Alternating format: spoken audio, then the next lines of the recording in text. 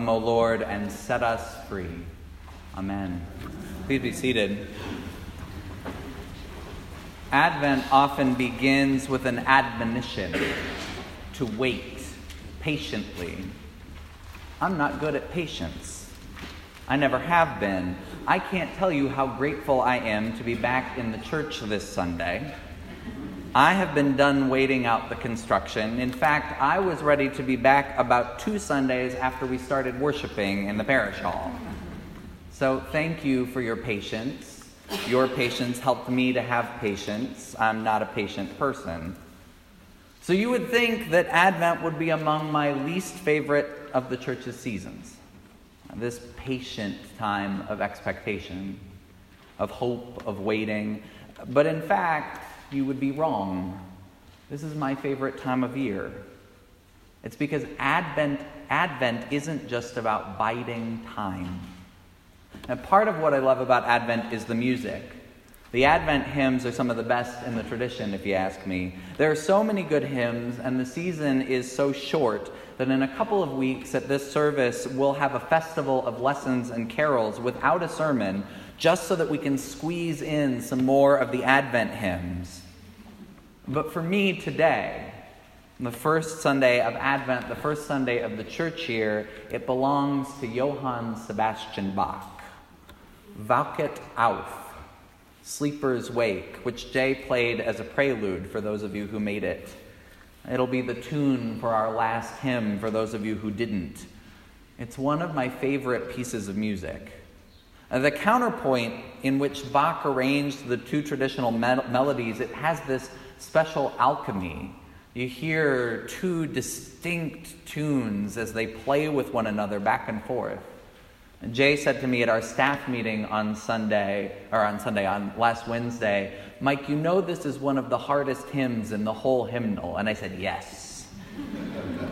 And Jay knows I am still impatiently waiting for our organ to arrive so that I can hear the piece played in all of its glory. You have a year. But Bach's music, it captures both the sleepiness and the urgency of Advent.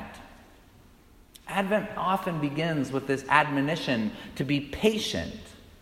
But this morning, I want to capture the counterpoint. Because Advent also requires a certain holy impatience. Advent asks us to wait impatiently. The hour has already come for you to wake up, St. Paul tells the Romans. Be prepared, because the human one will come at a time you don't know, Jesus tells his disciples. Be alert, sleepers wake. Isaiah gives a promise. They will beat their swords into iron plows and their spears into pruning hooks. They will no longer learn how to make war. We should be impatient for that day. Advent asks us to take a fearless inventory of where we are, of all the ways that our world is off course. We live in difficult times. We live with a great deal of injustice. Our neighbors are suffering. Advent asks us to take stock. Advent asks us what we will do.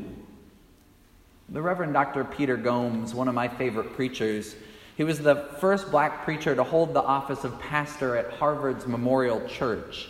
And he used to talk about his father's work as a cranberry farmer. And he said this: the farmer lives in proximity to 2 ultimate truths, which are held in balance by the authority of his own experience. Ultimate truth number 1 is that the harvest is the result of incredible patience. And ultimate truth number 2 is that the harvest is the result of incredible work. The harvest is the result of both incredible patience and incredible work. Idle farmers don't gather great harvests. What is worth waiting for is also worth working for. And Dr. Gomes, of course, was not just preaching about cranberries. We wait for, we work for the coming reign of Christ. As Christians, our patience and our holy impatience has a direction. We aren't waiting simply for Christmas. As far as the stores are concerned, Christmas started about 2 days after Halloween, anyway. We're not just waiting for the baby Jesus to appear in our manger scenes. We are waiting for Christ to come in glory. We are waiting for justice to triumph over injustice. We are waiting for truth to triumph over the insanity of the news cycle. We are waiting for mercy and hope, and above all, for love to return and to reign. We are waiting for those weapons to be beat into more useful tools. So this Advent, I'm not going to counsel you to be patient. You've heard enough of those sermons. Instead, I say, be impatient. Be impatient for the coming reign of love. Be impatient for Christ to reign in glory. Let your impatience fuel your work, your diligence. Dr. King said it better than I ever could. He wrote famously from a Birmingham jail, "Frankly, I have yet to engage in a direct action campaign that was well-timed in the view of those who have not suffered unduly from the disease of segregation. For years now, I have heard the word wait. It rings in the ear of every African American with piercing familiarity. This wait has almost always meant never. We must come to see, with one of our distinguished jurists, that justice too long delayed is justice denied." Have you ever noticed that it is always those in power who counsel patience? How often have legislators asked communities to be patient, to wait, to quiet down? How often have civic leaders promised solutions, improved schools, public transit, economic developments which will lift neighborhoods, and then followed their promises with the words, "Just wait"? As Dr. King reminded us, timing is everything. In questions of justice, impatience is everything.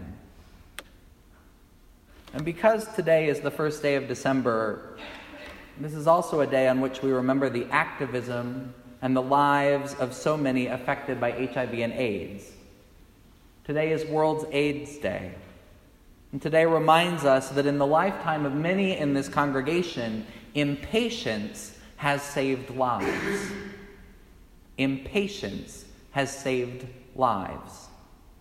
World AIDS Day was first celebrated in 1988, just as the activism of ACT UP and other organizations was forcing the Reagan administration to start working to cure the virus. I was a little kid when HIV and AIDS became a major story. It took a lot of hard work, a lot of organizing to draw the nation's attention, and eventually the world's attention to the folks who were dying. When Ellis and I were first dating, we lived at a distance. Ellis was here in St. Louis, and I lived in Washington, D.C.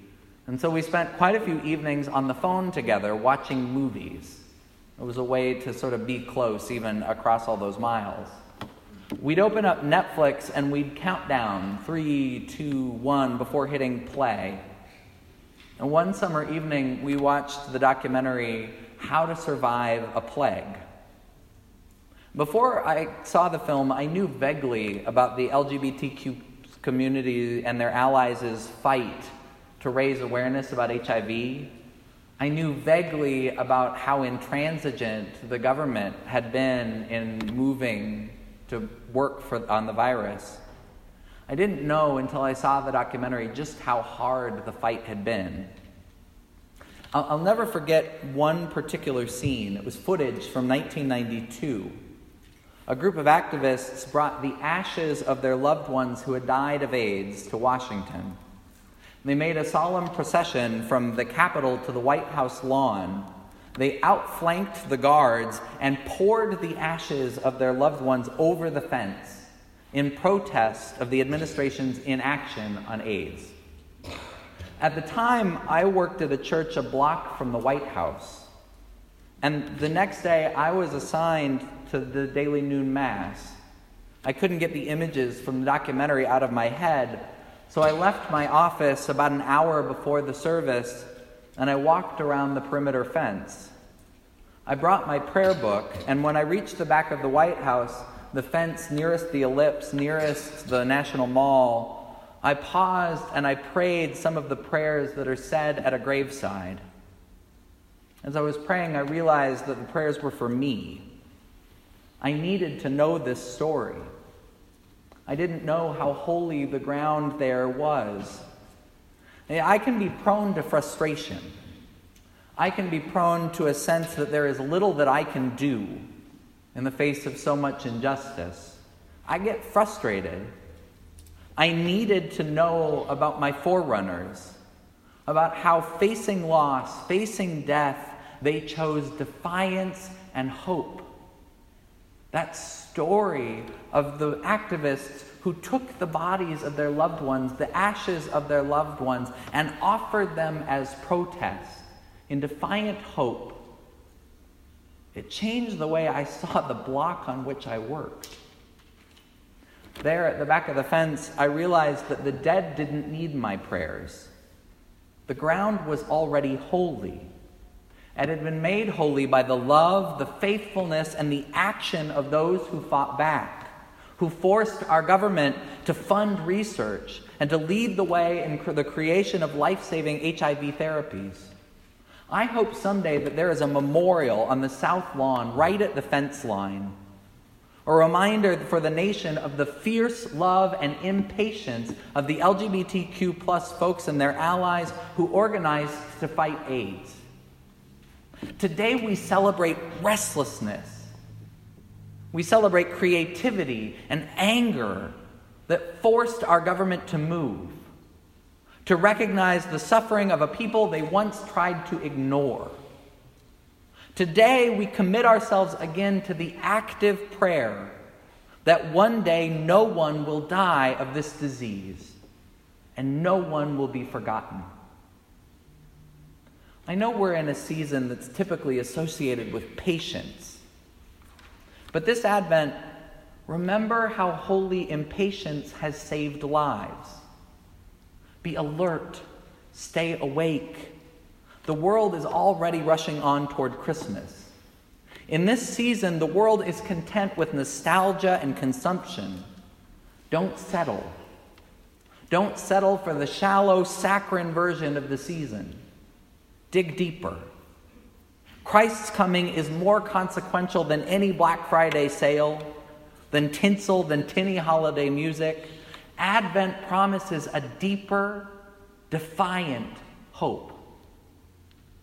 Christians know that there is work to be done before we arrive at Christmas, before we arrive at the coming of Christ.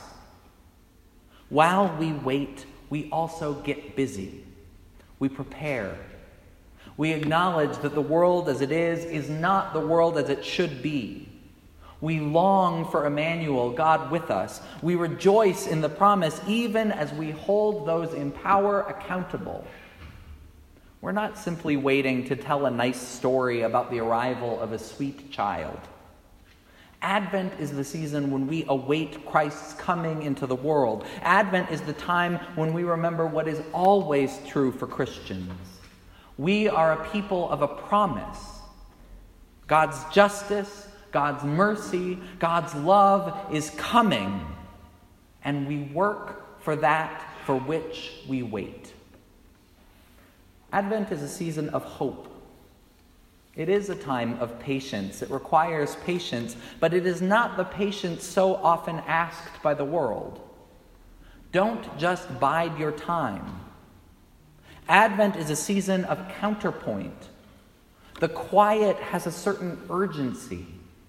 A little restlessness is necessary when the stakes are as high as the Scripture tells us, when there are weapons to beat into pruning hooks.